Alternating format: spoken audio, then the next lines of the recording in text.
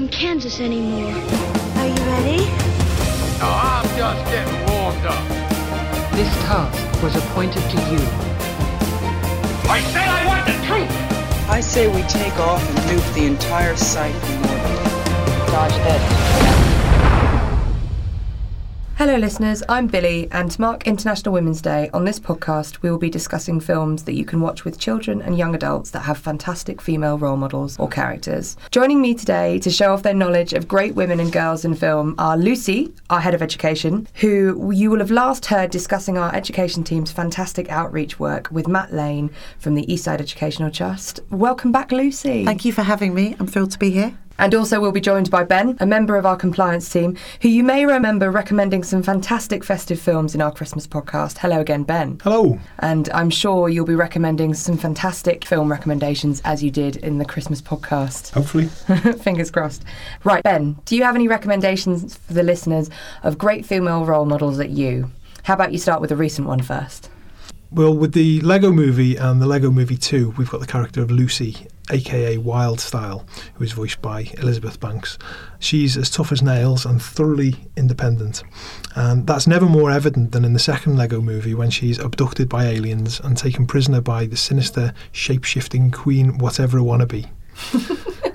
Fantastic name. It is, isn't it? They're all great. I mean, I'm thinking of changing my name to Wildstyle in tribute to these films. I think you should. She quickly realises that she can't rely on the endearing but hapless Emmett or the vain and simple Batman to rescue her, so she sets about liberating herself, and in doing so discovers that there's more to Queen Whatever Wannabe and her fearsome General Mayhem than meets the eye. The Lego films are interesting ones for us to classify because it's easy to see how some of the violence might need to be placed at a higher category if it was live action or if it didn't have the same comic tone and the fantasy element. So you might find yourself thinking, should this be PG or even higher? And say to yourself, well, there are weapons used. Yes, but it's Lego. And then there's punches and there's kicks. Yes, but it's Lego. And then you think, yeah, but somebody's head gets chopped off. Yes, but it's Lego.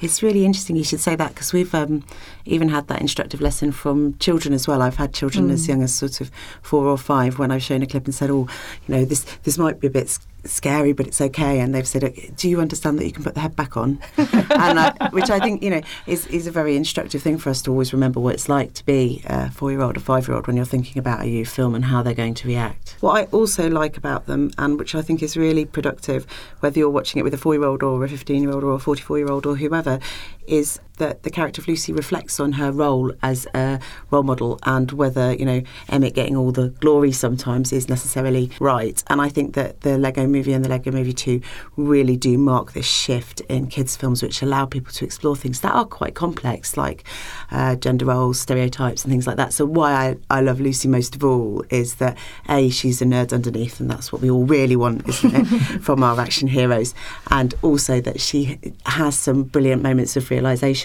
And I think they're really good too to think about. So why don't we stick with animation again, and why don't we go for a cult classic? Ben, how about you tell me about My Neighbour Totoro? Yeah, very different to the Lego movies. It's at times very gently paced and with a slow building story about 2 young girls, Satsuki and Mei, who move with their father to a new house in the countryside.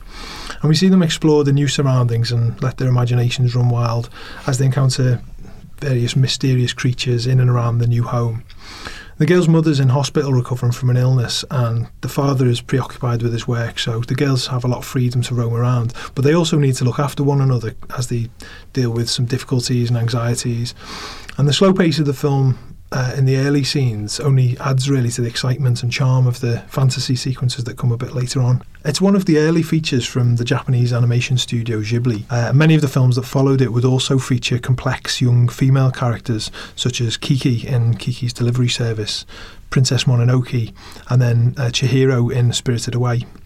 And these are all very independent and capable girls who have to overcome various challenges through their own initiative and hard work. And they're all really exciting adventure stories too. There's a mixture of U's and PGs amongst the films that I've just named. I think there's such a great set of examples too. I really liked Ariadne as well, because she's rising above being so tiny tiddly, and Mary and the Witch's Flower more recently. So they encapsulate sort of older films and newer films. They're probably ones that parents might have watched when they were younger that they can watch with their kids. I always like films that appeal to all the different generations, and I think that those films really do. So those were a couple of really lovely examples from the animated world with some amazing, fantastical elements to it. Sticking with fantasy, Lucy, have you got any thoughts at the U category? Well, one thing, I mean, I thought we could talk about was reoccurring characters, and characters, as I was saying, with those Ghibli films, characters that maybe parents and even grandparents remember watching when they were children and which reoccur. And I thought, what a brilliant opportunity given Mary Poppins Returns coming out at Christmas. I've seen lots of film reviewers talk about watching it as one of the first films they watched when they were younger, and then we've now got this new Mary Poppins. So from a classification point of view, it's really interesting because we know that the audience is coming with a form of expectation, only mild, but we know that they know that they're the sort of thing they're going to get. So it was fascinating to see Mary Poppins Returns and how it did several things to help us focus on the characters, including, as you say, mixing fantasy and reality. And that's something we really have to think about when we're classifying films, because we know that the younger the audience, that they're going to react in different ways, and we want to make sure that they understand what's real and what's not. And what both these films do in quite an interesting way is take really quite grown-up ideas, and in the first Mary Poppins films, sort of hints at marital discomfort and disquiet between the Bankses, the political activism of the children's mother, and perhaps the fact that the children are acting out a little because they're getting rid of all these nannies all the time. And of course, it's not some sort of big social drama. It's a comedy and it's a fantasy and it's a sort of work about love and faith and the future and all those things. But it's interesting that it captures that, even that original one with Julie Andrews. One thing it also did was capture nighttime at London, and nighttime, we know that is something that children think about a lot and sometimes can be sort of an area that some kids are afraid of, the dark and things like that. And both the Mary Poppins films have this element of what happens when you're outside the normal realms of things. So I thought they were quite interesting comparisons.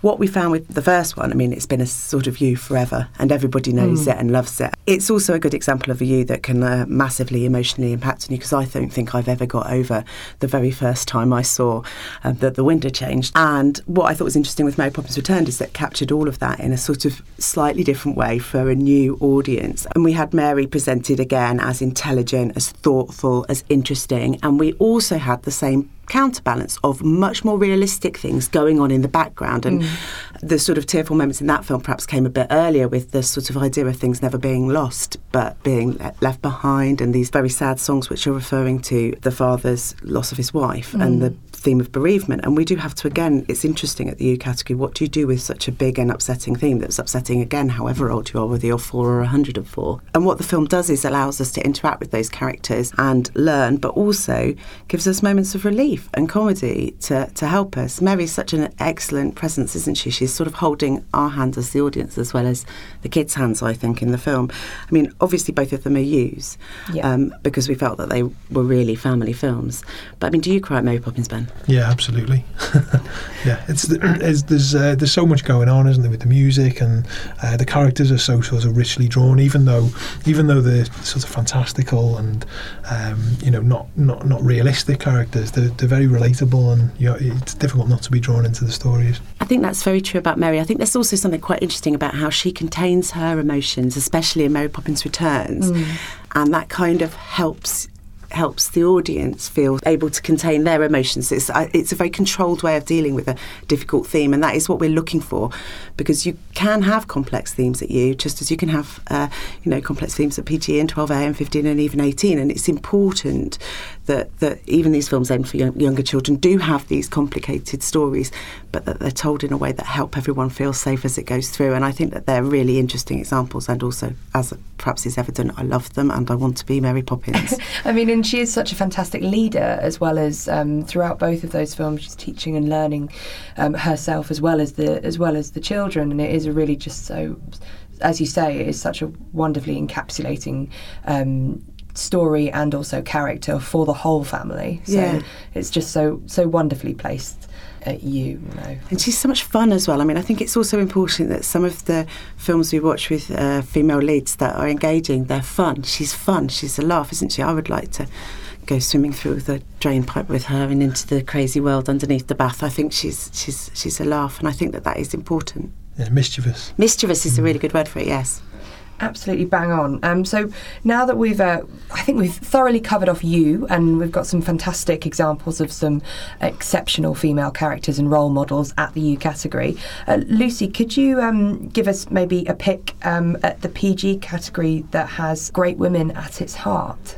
One film which I think really captured people's imagination, again, across the ages, but very specifically younger girls and teenage girls and young women, when I spoke to them, was the film Hidden Figures. And it might not be your first thought of what would be a PG film that would have appeal to younger audiences. It's a film set in a particular time in the 1960s. It's about 3 women, Catherine, Mary, Dorothy, who are all women with gifts in terms of what we would now call STEM, but in terms of maths and science and engineering and computing, the very early days of computing when computers were enormous.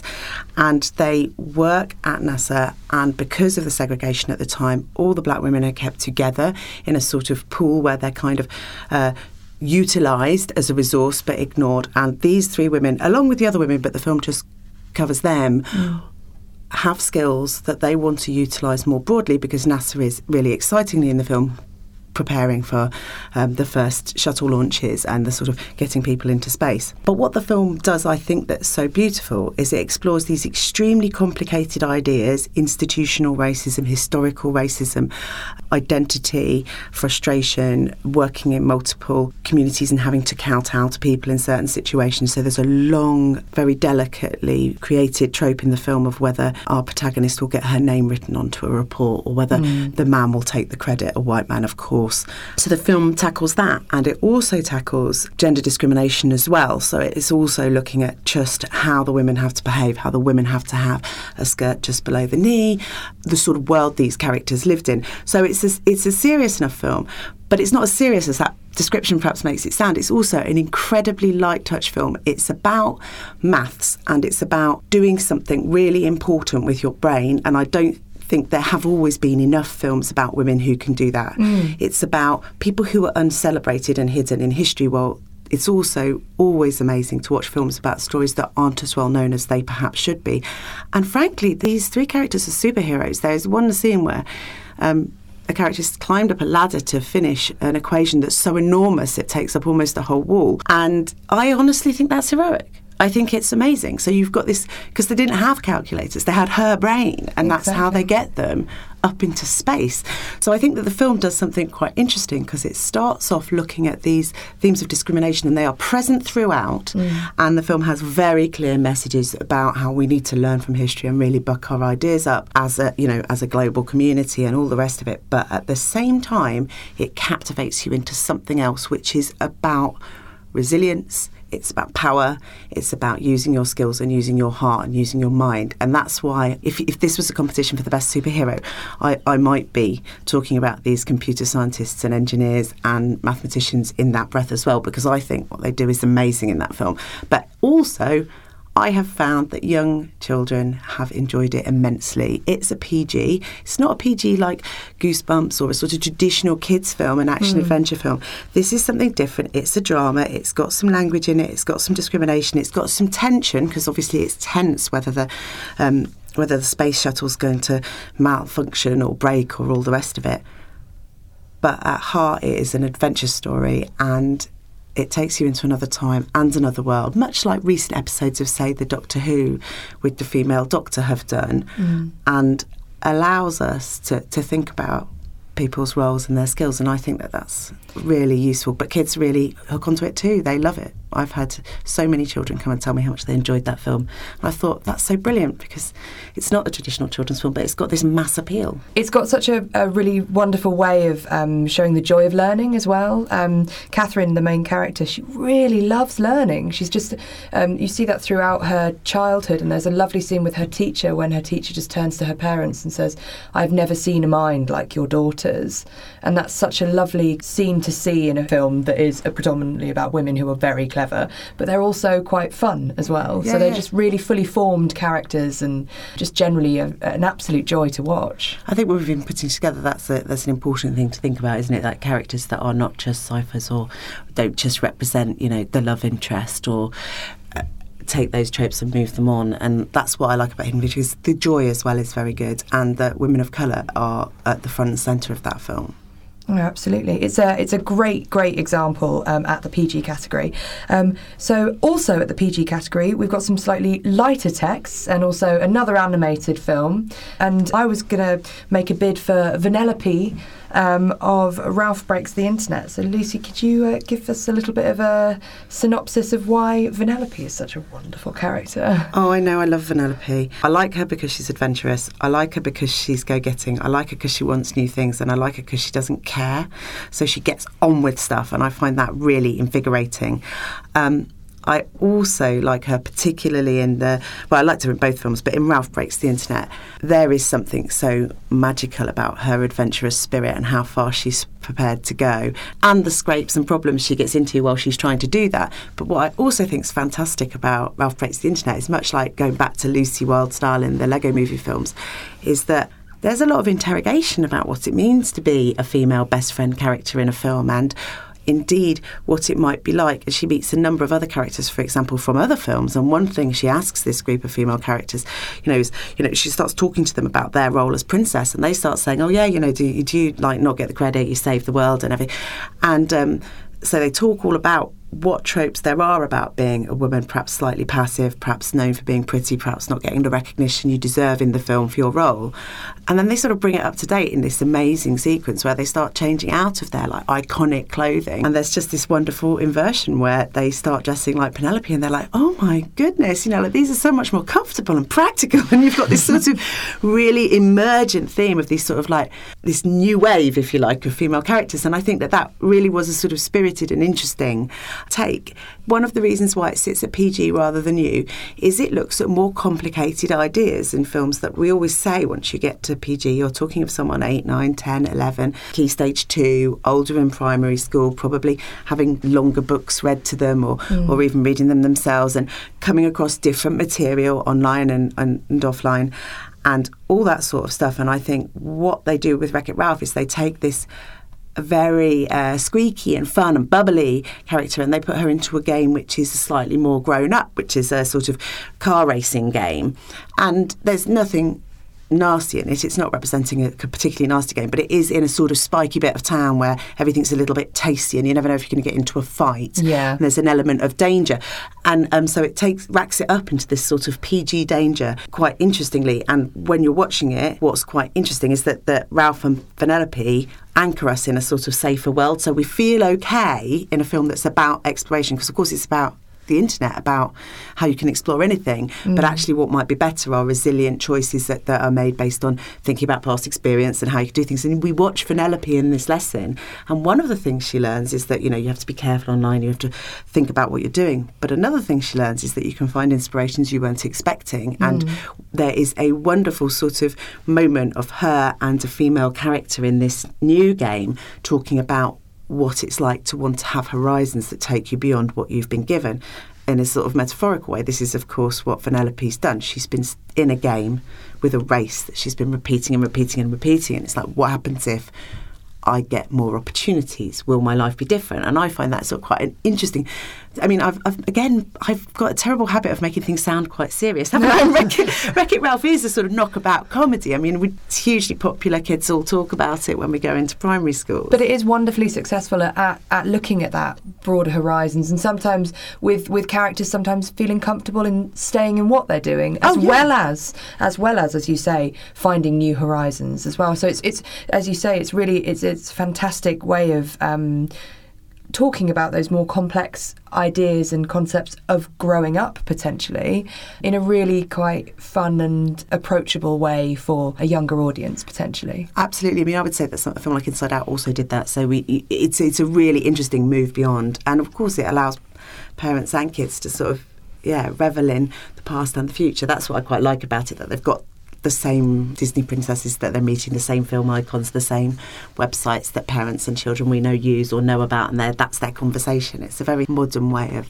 thinking about those themes. I would say that Wreck-It Ralph Breaks the Internet was a fantastic example of that, and I just love Wreck-It Ralph. It's one of the biggest laughs that I've had in the cinema in quite a long time. It was so much fun. Ben, do you have anything to add at the PG category that you thought was a particularly good example? One of the less surprising results in this year's Oscars, I thought, was the animated feature category, which was won by Spider-Man Into the Spider-Verse, as was widely anticipated. And certainly the technical accomplishment and the range of animation styles that it exhibits account for its success, but I think part of its popularity has been down to its underlying message, which is that anybody can be Spider-Man or can be a hero in their own lives in their own way. One of the crucial ways that message is delivered is through the character Gwen Stacy. Now, we've seen Gwen Stacy in Spidey films before. She was played by Bryce Dallas Howard in Spider-Man 3 from 2007, and then by Emma Stone in the Amazing Spider-Man films from 2012 and 2014. But this time it's different, and Gwen is not merely a love interest for the main man. In fact, she also does whatever a spider can. Hey, I love it. This new version of Gwen is voiced by Hayley Steinfeld, who, by the way, is also very good in another good movie from 2018, the Transformers film Bumblebee. There's a lot more to this Gwen than just a pretty face. She's a drummer, she beats up villains left, right and centre. She's got this cool sort of hooded outfit, and she's got a boss undercut hairstyle as well. And she takes no nonsense from anybody. And I think that's a long overdue move to introduce a more inclusive attitude to the characters that surround Spider-Man, because he's always been seen as a sort of people's superhero that everyone can identify with. Spider-Man Into the Spider-Verse is a PG rather than a U, because there's a little bit of bad language and some violence with headbutts and punches and whatnot, and a small amount of blood and bruises. I was thinking of a recommendation for a 12A at International Women's Day, and without a doubt, we can't not mention Star Wars Last Jedi, because we've found through our education team speaking to students in their classrooms that girls and boys want to play Rey, and she's a great example of a well-rounded and independent character in the film who is a girl. So why don't you give us a bit more info on Star Wars Last Jedi? Yeah, well, I have to say, before my youngest son was born, I was lobbying without any success for Rey as a potential girl's name, which I think would have been perfect because my other son's name is Luke. But I have to say, I don't think I've ever been as excited about going to work as I was the day that I saw on my viewing programme, 9 a.m, Star Wars Episode 8, The Last Jedi. Oh, man. And as well as Rey, we've actually got at least 4 really interesting female roles in that film. In fairness, the Star Wars franchise does have quite a good history of interesting female characters, from Princess Leia, who appears in this film as well. And then you've got a new character to the franchise, Rose. And you've also got the rather divisive Laura Dern character, Vice Admiral Holdo, who I think by the end is more sympathetic than she first appears, and certainly seems to share a lot of the characteristics that you associate with heroes on the rebel side. She's you're right, she's a fascinating character, because I have to say, obviously one thing we're talking about is watching these films with younger children or with teenagers or whatever, and that sort of group experience. And what I love about the Star Wars franchise, as you say, is that I think every film there's somebody for you. And so obviously now I'm old. For me, the Laura Dern character was my Rey, and my heart almost cracked in two during that film. And I was honestly inspired by Princess Leia all over again, because how brilliant to see a woman that age being the boss of everything and being a commander. So I think there's something for everyone, however old you are. No, absolutely. I think Rose is also a really interesting character, because unlike some of the other female heroes of the Star Wars films, it doesn't come naturally to her to be this brave, heroic figure. I think she has to kind of discover it within herself as she goes along, and she has this adventure thrust upon her very reluctantly. But by the end, we've all gone on this journey with her and find that we're sort of cheering her on. It really just shows how complex the Star Wars universe is, and what a fantastic selection of characters that story actually encapsulates. Lucy, have you got any other recommendations at the 12A category for inspiring female characters? I thought I'd hand this over in a way to the young people we speak to, especially those in the sort of 11, 12, 13, 14 age group, where we know that they're making lots of independent decisions, but also their parents are checking age ratings too. That's what they told us in the guidelines. So this is a group where there's quite a lot going on in terms of the complicated and interesting and challenging works you can watch. So, for example, the Hunger Games films. have produced this incredible female character in Katniss Everdeen, who has captured imaginations and has been doing since the first film came out. We've found so much interest in her, again, from boys and girls, from parents as well, talking about this quite interesting character who is a bit reluctant in many ways and who is forced onto this journey of growth, and a journey which rejects some of our sort of traditional ideas of what hero really means and what fame means and what courage even means. And you know, the whole film explores that through its male and female characters, actually. And perhaps we round off with perhaps the super queen of all of it, all of these amazing female role models, who is still kind of the inspiration for so many of the kids we talk to, and who's also really interesting in classification terms because the character's been in PGs and 12As and she's been through so much, and that's Hermione, who really does stand out. I mean, so does Ginny. I mean, even Mrs. Weasley has her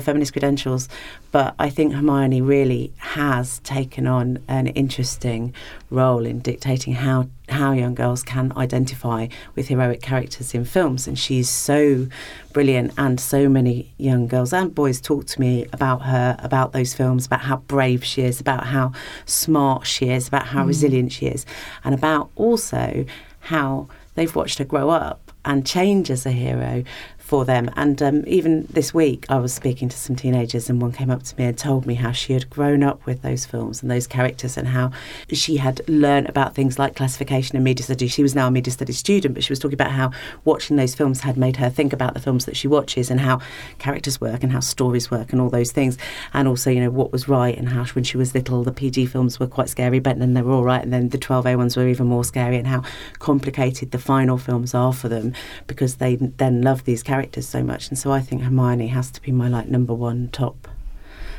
example of a female role model in the film.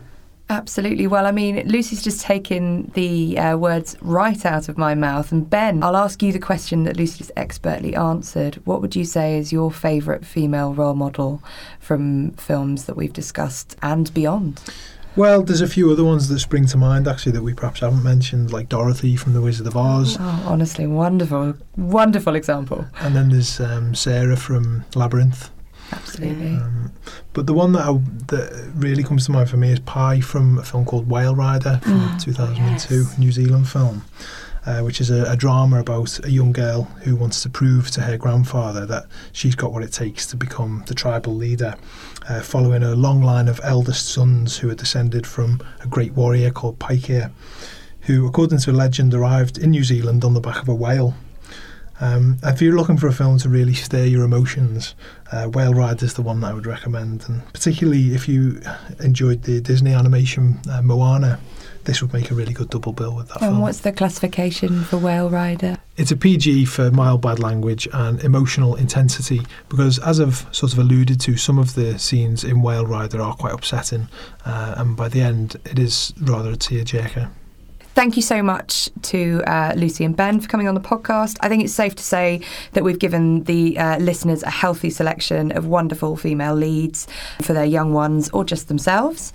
Don't forget, you can tell us what you'd like to hear discussed on the podcast by emailing us on podcast@bbfc.co.uk or tweeting us at bbfc. We also have our Facebook page, and you can like the page. It's British Board of Film Classification, and you can see a regular stream of interesting case studies and recommendations on there. And if you want our ratings info on the go, or just a new place to listen to our dulcet tones, you can download our app from the App Store and Google Play. Additionally, we are also on Spotify if you'd like to find the podcast on there. We'll be back soon with another look at BBFC classifications past and present. Goodbye.